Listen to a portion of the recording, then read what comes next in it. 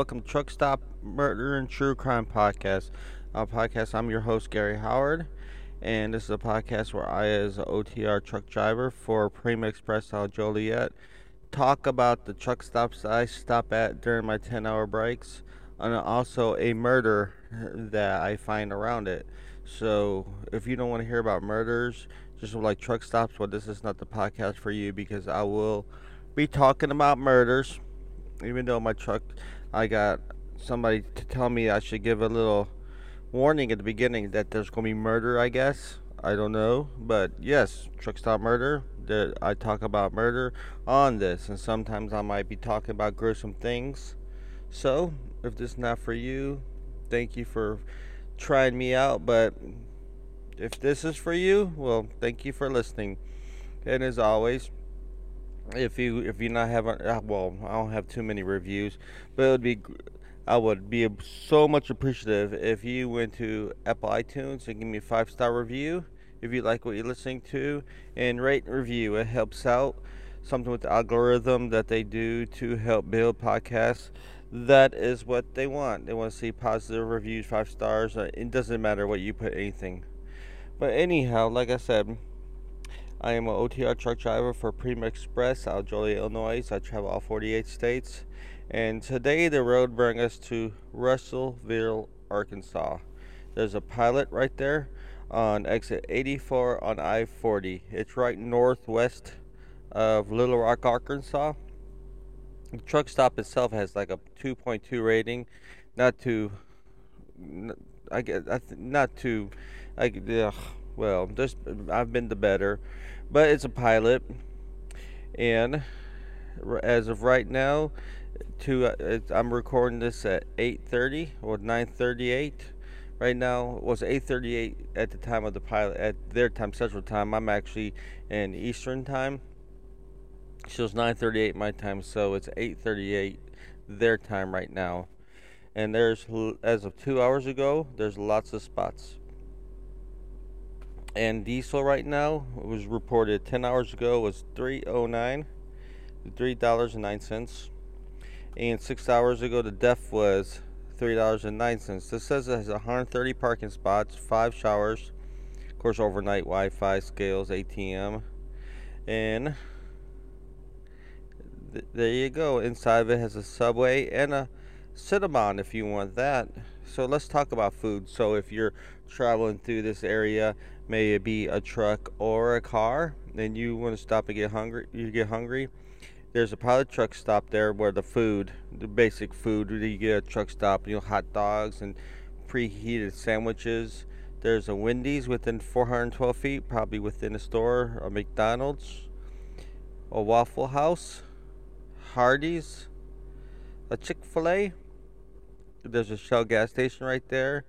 A Denny's. All these are within a quarter of a mile. Now, if you want to venture a half a mile, you get to a Sonic. But I try to stick within about a quarter mile of the place I'm talking about. But yeah, you have a variety of places to eat. So, let's see what people think about this place. Like I said, it was a 2.2 review. And Toady just wants to know, it's a 5-star review, but wants to let everybody know that the back row is almost empty. So that's good. I like when truck drivers do that. So you're looking, you have people actually telling you, hey, it's just some people just drive out, they don't see no parking spots, so they leave. This person's actually telling you where the empty spots are. An anonymous user says the parking lot and outer property line could use some major trash pickup. Probably 8 pickup truck loads, millions of dollars, and the truck stop makes, and they won't do any better than this. Okay, anonymous user. Worst experience I've ever had at any Subway. Wanted to eat something, but the lady was not in a mood to sell anything to anyone. Whatever. I was asking, she did not have it. And I'm reading this I know I'm not the best reader or writer or whatnot, but I'm going to read this as they put it down. And the way she was talking to me was too rude. I don't know I don't know why. Bad experience. Well, he didn't have to stick around to eat. Like I told you, I gave you the options of food. You had other places to go. Another anonymous user. Avoid this place. I see Puzzle kind of likes this place. Gives it a 3-star. Nothing wrong with this place. Okay, another 3-star review. Small lot, dirty bathrooms, cold showers. On the bright side, it sounds like a 1-star review. But anyhow, let's see why he at least gave it a 3-star. The lady at the front desk was a real sweetheart and at least gave me my shower credit back after taking an ice bath. I was very grateful. He goes on to say some more. Let's read it all. By the way, all this information is from Trucker's Path. It's not opening up, so. Another anonymous user, filthy restrooms, subpar. I'm going to go just 2 more reviews, then I'm going to go into the story. 2-star review from Hanlon Hero. Fuel Island is too close to the entrance. Tight entry, large size parking, shower number 2, medium size bathrooms, towels are given, multiple hooks, medium countertop, sink is a little quirky, shower works fine. Now he has pictures of it, but I don't see nothing wrong with the bathroom. It's just typical truck stop. They're probably just trying to utilize the room they have. Of course, a little bit small. I've never had no problems. Maybe this guy's obese truck driver and just can't squeeze in there. Now on this one, I'm thinking about maybe putting this picture on my social media just to show what some of these truck drivers out here are just some nasty fuckers. What it is Trucker Trace gave it a 1-star review. It said there's no words. I'm really lost for words. And what a picture is a garbage can filled with toilet paper, but what it looks like is someone leaned against the corner of the wall and took a shit. There's like shit sprayed on the wall down the corner, and it looks. I don't know. I don't know if anybody wants to see shit sprayed on the wall, but this is what some of these trucks. I've been to truck stops like this where it looks like they weren't even trying to get into the toilet bowl. They just fucking sprayed that shit. But there you go. That is the pilot truck stop. Now on to the case I was at. Now right now, like I said, this was Russellville, Arkansas. I'm currently in Indiana right now. Let's see where I'm on the toll road on I-80, right, not too far from Fort Wayne. Matter of fact, probably LaPorte. Closer. I didn't look to see where I was at when I started recording, but I think I'm closer to LaPorte, between LaPorte and Fort Wayne. I know Fort Wayne is not actually on 80, but anyhow, here we go. The story of Ronald Gene Simmons.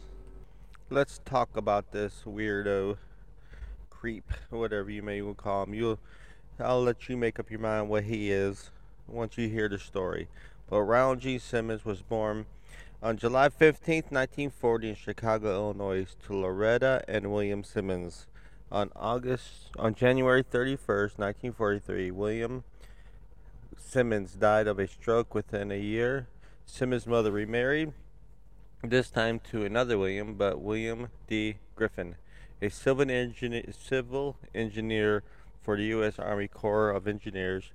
In 1946, the Corps moved the Griffins to Little Rock, Arkansas, the first of several transfers that would take the family across central Arkansas for over the next decade. On September 15, 1957, Simmons dropped out of school and joined the U.S. Navy, which reading this was always baffled me because now it seems like back then it seems like a lot harder. It was really easy. You drop out of school, they were just taking anybody. But then again, this was on the build of the Vietnam War, and they did accept me in the Army, even though I was 35 years old. There's more to it, but I'm not going to go into it. And let's back to this story. Anne was first stationed at Naval Station Bremerton in Washington, also in San Diego, where he met Rebecca Uleberry. People just called her Becky, though. whom he married in New Mexico on July 9th, 1960. Over the next 19 years, the couple had several children. In 1963, Simmons left the Navy. Apparently, 2 years later, joined the Air Force. During his 20-year military career, Simmons was awarded a Bronze Star Medal, the Republic of Vietnam Gallantry Cross for his services as an airman, and the Air Force Ribbon for excellent marksmanship. Simmons retired from the Air Force and military service, and his military service was November 30th, 1979, with the rank of Master Sergeant, moving to New Mexico. So let's talk a little bit about his wife. His wife, Becky, her parents was Manuel Uleberry Sr., Liddy Mae Barnum. I wonder if she was related to the Barnum and Bailey Circus. Who knows? But her mom Lindy died in 2001. But records show that her father is still alive. 2000 in 1905. Unless they updated the record, he's pretty old. That would make him 115 years old. So I don't think. I mean, if it's correct, that's I need to figure out what he's eating. But she was born 1939 in Albuquerque, New Mexico. In 1957, she moved to Walsenburg, Colorado. And then 1958 is where she moved to San Diego and where she met Mr. Gene Simmons, or Ronald Gene Simmons. This is the bad Gene Simmons. She moved her family's, well, where she moved from her family's cattle ranch in Walsenburg, Colorado to San Diego, California in 1958. And that's where she met Ronald Gene Simmons in San Diego, where he was enlisted in the United States Navy at the time. And of course, the two was married in Rat, New Mexico in 1960. Married, and you'll see maybe that move was not to her best interest once we get into it. And during this time, she gave birth to many kids. Her birth was, of course, Ronald G. Simmons was born in 1962, age 23. So Ron James Jr. Okay, I had to edit it. No, here's the name of the kids. Let's list first child of Ronald Gene Simmons Jr. was born 1962 in Birchbury, Uberry. Two, well, you know who they're married to. I don't think you named the parents. Married, Ronald G. married Wilma Sue Pitts on February 28th, which is my daughter's birthday, 1984, when he was 22 years old.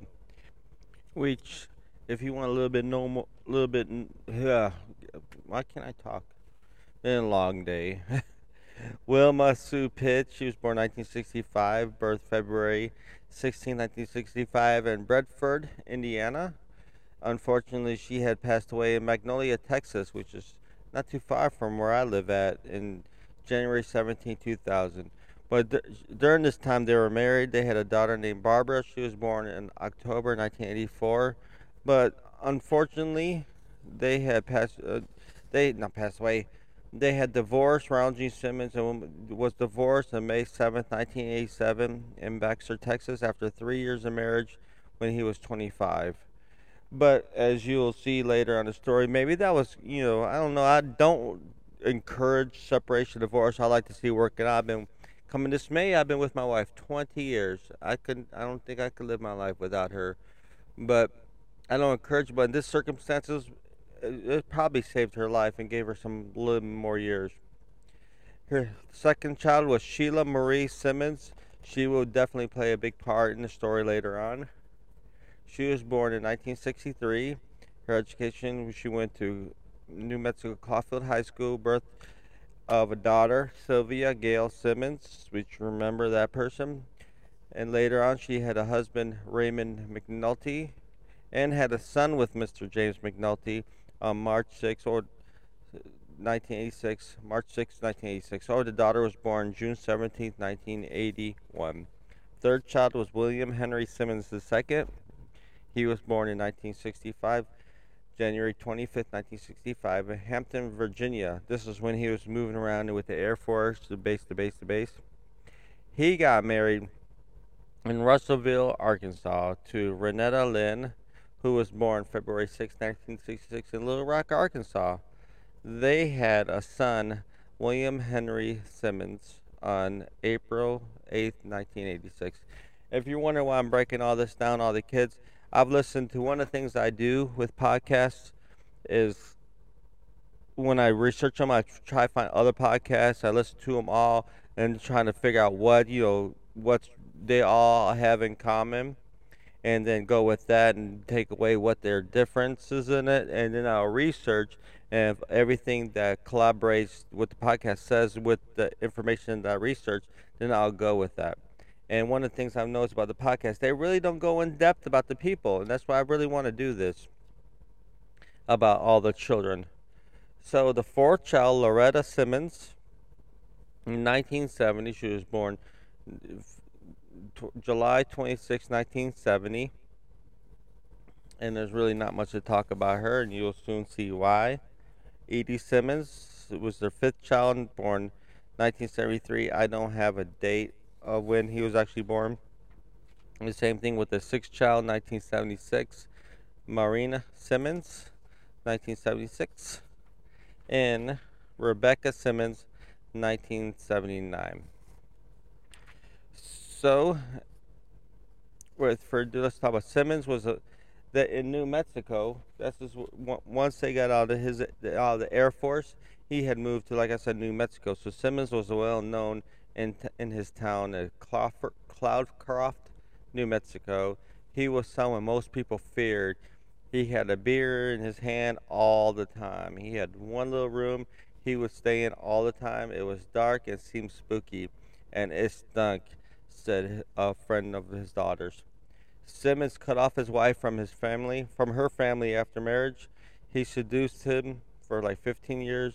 And this is when, I heard different things about it in different places where after all the seven kids, she started having issues with where she couldn't have, she was having issues giving birth.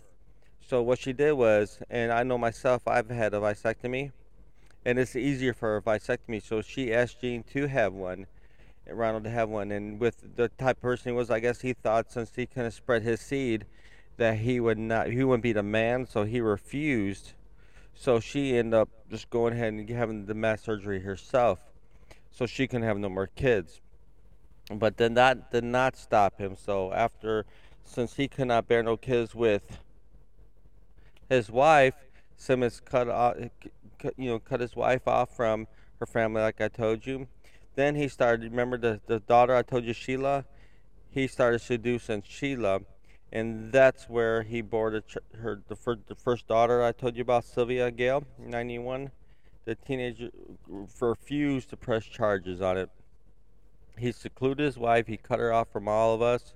One of her brothers says. And now he's gone crazy. Rebecca's sister said he censored her mail. He wouldn't let her have a telephone. He stood there, even on all phone calls. He was right there paying attention. One brother, Abby Yuleberry, said his sister's situation worsened after Simmons impregnated his daughter early in the 1980s. Getting the daughter pregnant started all the bad things clicking, Yuleberry said. He started secluding, this is all him talking, my sister, and kept her from us. He didn't want anything to do with our family. He got violent. So, Stephen K. Sanders of Almarego, New Mexico, the district attorney in the city when Simmons lived nearby, says Simmons' guilt of the incest charge was indisputable. He said authorities learned of it from two sources. From Simmons Jr., who informed local social service agencies, and from friends of the daughter at Crawford High School, that's why I mentioned the high school, a lot of her friends was talking about this, who were told by her daughter. The daughter, Sheila McNulty, was observed pregnant when she came in to the authorities' attention, he said. We had a lot of trouble prosecuting the case because the daughter refused to testify against her father before the grand jury. We actually had to threaten her with a contempt of court citation. Eventually, she did testify, and Simmons was indicted. and this is from the, like I said, from the district attorney. They wanted to press charges against him for this, but she was scared of him. Because like I said, he had like an over dominant power over him. Finally, they threatened. It's like, if you don't press charges, we are going to get you for indictment.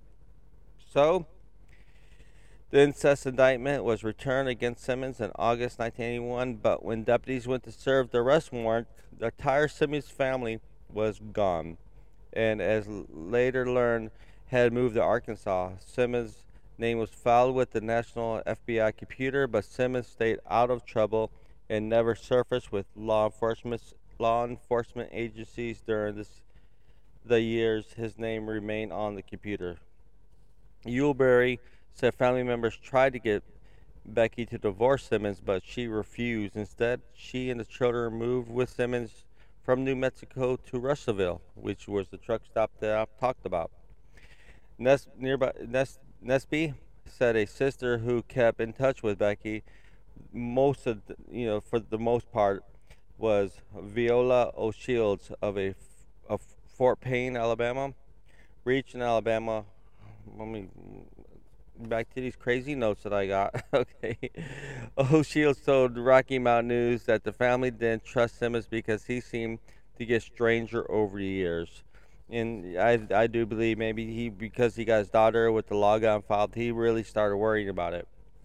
We had discussed if anything ever happened to her, I would take the children, O'Shields said. Becky, was afraid he would be violent. So almost a year later, they had resurfaced in Dover, which is not too far from Russellville, some 15 miles outside of the town, in a remote, densely wooded area. At the end of a rutted red clay drive, two old mobile homes were joined together and barricaded like a fortress with cinder blocks and barbed wire. For Simmons and his family, this was his kingdom, and he was the king. Simmons called his castle a squalor, Mockingbird Hill. The driveway was dotted with several large no trespassing signs. The road leading to the home was badly rutted red clay, at times impossible to enter when wet or slick from snow and ice. The yard area which Simmons' children kept mowed was covered in piles of junk Simmons claimed to be building materials. Were several junk automobiles up on blocks and in various stages of demolition scattered around the home. The home itself was just a mess. They had no electricity, no running water, and their kids were always forced to build different cesspools outside for different porta pots, which will come and play later. So, because of all the different aggravating circumstances that I had mentioned about him being a control freak and not letting anytime they went anywhere, he had to be there. They could not talk on the phone without him monitoring. He really controlled everything. I'm assuming the fear that New Mexico will come back and get him. But just before Christmas in 1987, everything will go to fucking hell, and we will get into that. Let me tell you. So just before Christmas 1987, Russellville, Arkansas, Gene Simmons made a conscious decision to kill all the members of his family. On the morning of the 22nd December, he first bludgeoned and shot his son Gene and his long-suffering wife Rebecca. Then he strangled his 3-year-old daughter Barbara. After having a beer, Simmons dumped the bodies in the cesspit that I mentioned earlier that he had made his children dig. Now Simmons sat back and waited the return of his other children, which were at school at the time. When they arrived off the bus, he said that he had presents for them, but wanted to give them one at a time. First to receive the gifts was his eldest daughter that was living with him at the time, because the two who got married had moved out already. 17-year-old Loretta, who this is why I really didn't give much from Loretta down. I didn't give too much information about them, about what happened. This is why you'll soon see why I just gave birth. 17-year-old Loretta, who Simmons strangled and held her under the water in a rain barrel. The 3 other children, Edie, Maureen, and Becky, was dispatched in a similar callous manner. Around midday on 26th of December, this is when the rest of the family. So he had took all these kids, all these members, and put them in a cesspit that he had made the kids dig. The remaining members of the family arrived for their planned Christmas visit. It was to be their last Christmas. The first to die was Simmons' son Billy and daughter-in-law Renetta, both shot dead. Then his grandson Trace was strangled and drowned. The daughter, Sheila, remember her, and her husband Dennis McNulty was shot. Simmons and then Ron Jimmins' child by his daughter, the girl, Christine Sylvia Gale, was strangled, and finally grandson Michael. Simmons laid the bodies of his whole family in neat rows in the lounge. All the corpses was covered with coats except that of Sheila, who was laid in a state covered by Mr. Simmons' best tablecloths. The bodies of the two grandsons were wrapped in plastic sheetings and left in abandoned cars at the end of the lane.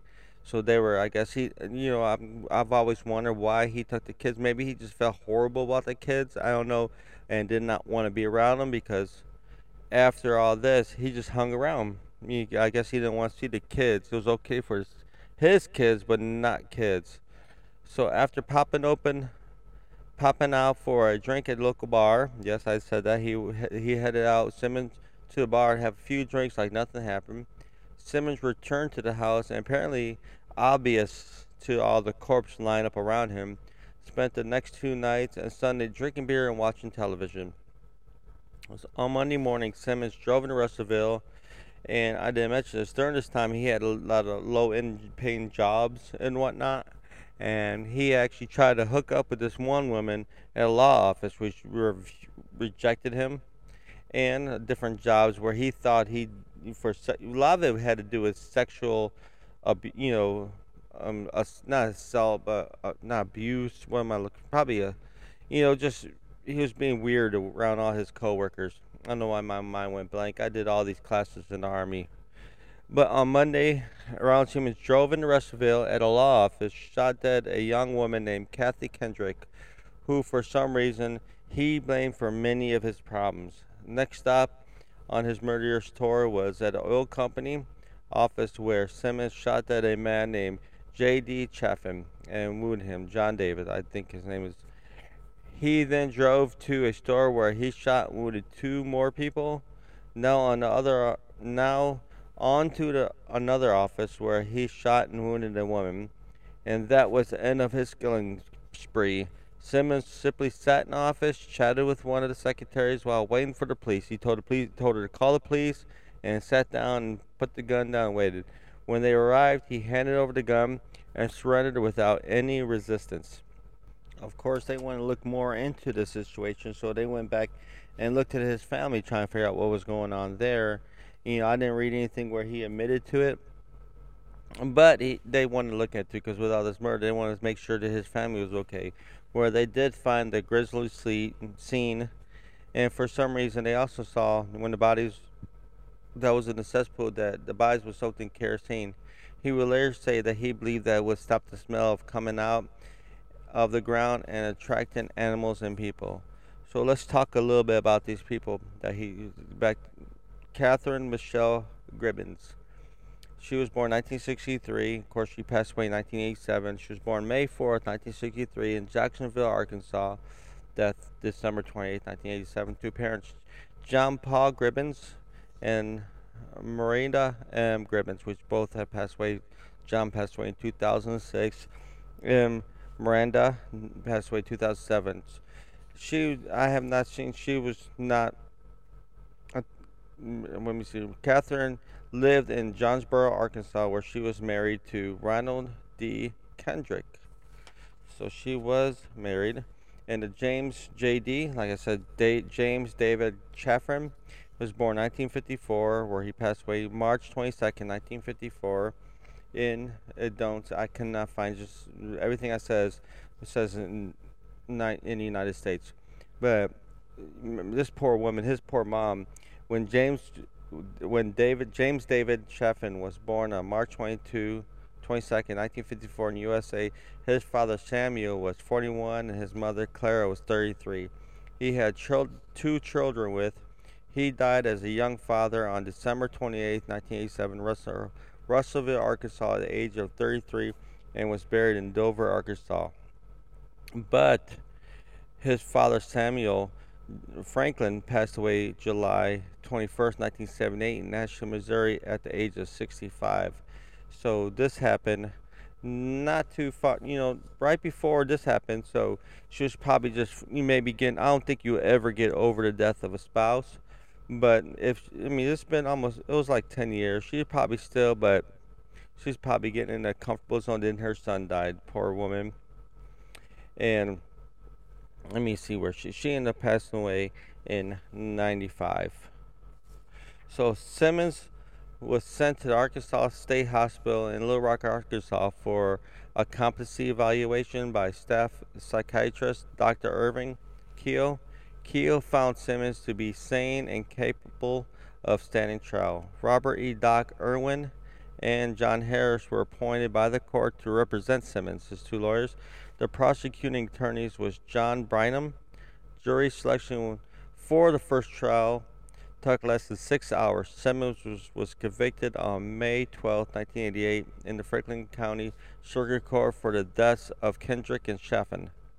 On May 16th, Judge John Samuel Patterson sentenced Simmons to be gone with you, sir, asshole, whatever, piece of shit, death penalty by lethal injection, plus 147 years if the drug don't work. Simmons refused all rights to appeal. So Simmons was found guilty for 14 counts of capital murder in the deaths of his family on February 10, 1989, in the Johnson County Circuit Court. The Judge Patterson presiding. Bynum offered a possible motive when he presented an undated note that was discovered in a safe deposit box in the Russellville Bank after Simmons' arrest. The latter seemed to indict a strong love-hate relationship between Simmons and his daughter Sheila. After the judge ruled the letter admissible, Simmons freaked the fuck out. Simmons lashed out at Bynum, punching him in the face, and then unsuccessfully struggling for the deputy's handgun. Officers rushed him out of the courtroom in chains. Simmons was sentenced again, be gone with you, asshole, to death by lethal injection on March 16, 1981. He again waived all rights of appeal. Reporter Ann Jensen conducted a series of interviews with Simmons in February and March of 1989. On March 1st, 1989, Simmons was found competent to waive his rights to appeal his conviction. However, the filing of the Whitmore versus Arkansas challenged this right. Reverend Louis Franks and Johannes Whitmore conducted that Simmons using his right to refuse appeal in fact jeopardized the applying rights of other death row inmates. But by 7-2 vote, the Supreme Court justice threw this appeal out. However, the ongoing legal proceedings had prevented the execution of Simmons from being carried out. Simmons was watching television and eating, though he thought it would be his last meal, when the news of his stay of execution was announced. So he thought he was going to get dead. And during this time, they actually had to remove him from this facility because a lot of inmates was threatening his life. They're like, how this asshole is, not appealing his death sentence, making us all look like shit, and it might affect us. It might affect our appeals. But on May 31st, 1990, Governor Bill Clinton signed Simmons' second execution warrant for June 25th, 1990. This was the quickest sentence to execution and death time in United States history since the death penalty was reinstated in 1976. Simmons refused all visitors, including legal counsel and clergy. His last words was, "Justice delayed, finally be done, is justifiable homicide." Of course, no family members claimed his body, so the Simmons was buried in the pauper's plot at a Lincoln Memorial's lawn in Varna, Lincoln County. One thing that he also said during this all was that, I think after hearing this, I would have given him life. He said life in prison was harsh and cruel punishment to him. But anyhow, he kills his whole family. That's what he gets. Simmons was charged with 16 counts of murder, found guilty and sentenced to death. He refused to appeal, of course, to those who oppose the death penalty in my particular case. Like I said, I said it before I read my notes. He said, to those who oppose the death penalty, in my particular case, anything short of death will be cruel and unusual punishment. So, in fact, he was the first person in Arkansas to be killed by lethal injection. So, yes, that's the story of the crazy man who killed his family, Ronald Gene Simmons, which I think and I believe that it all went to shit once he started messing with his daughter. And I know you don't like the story, but if you like to tell the story, did not know that, please go to Apple iTunes and review me. 5 stars would be great. Try to build this up so I can get better equipment through sponsorship, or if you want to not hear no sponsorships, you always have Patreon, which Truck Stop Murder, and PayPal. If you could also PayPal me if you don't want to get tied up. I paused for a second. I got sidetracked. But any Patreon. But if you don't want to go with the monthly title monthly things, you can always PayPal me or buy me cupofcoffee.com at Truck Stop Murder. And also you can follow me at social medias at Truck Stop Murder and True Crime Podcast on Facebook, which I have a private group now. I changed it to private. Somebody kept going on there trying to sell Bitcoin. Or Truck Stop Murder on Instagram and Truck Murder on Twitter. And if you want to email me direct, it's truckstopmurder@gmail.com. And I'm always looking for some kind of interaction with anybody listening to this. I have not got none yet. I got one about a year ago tell me that I was an asshole, didn't know what the fuck I was talking about. And when I showed her that I did know, backed up with proof and documentation, I never heard back from her again. But anyhow, if you got made this far from my mushmouthness, thank you. And as always, and I always say, you can't fix stupid, but you can sure numb it with a 2x4. I am out of here.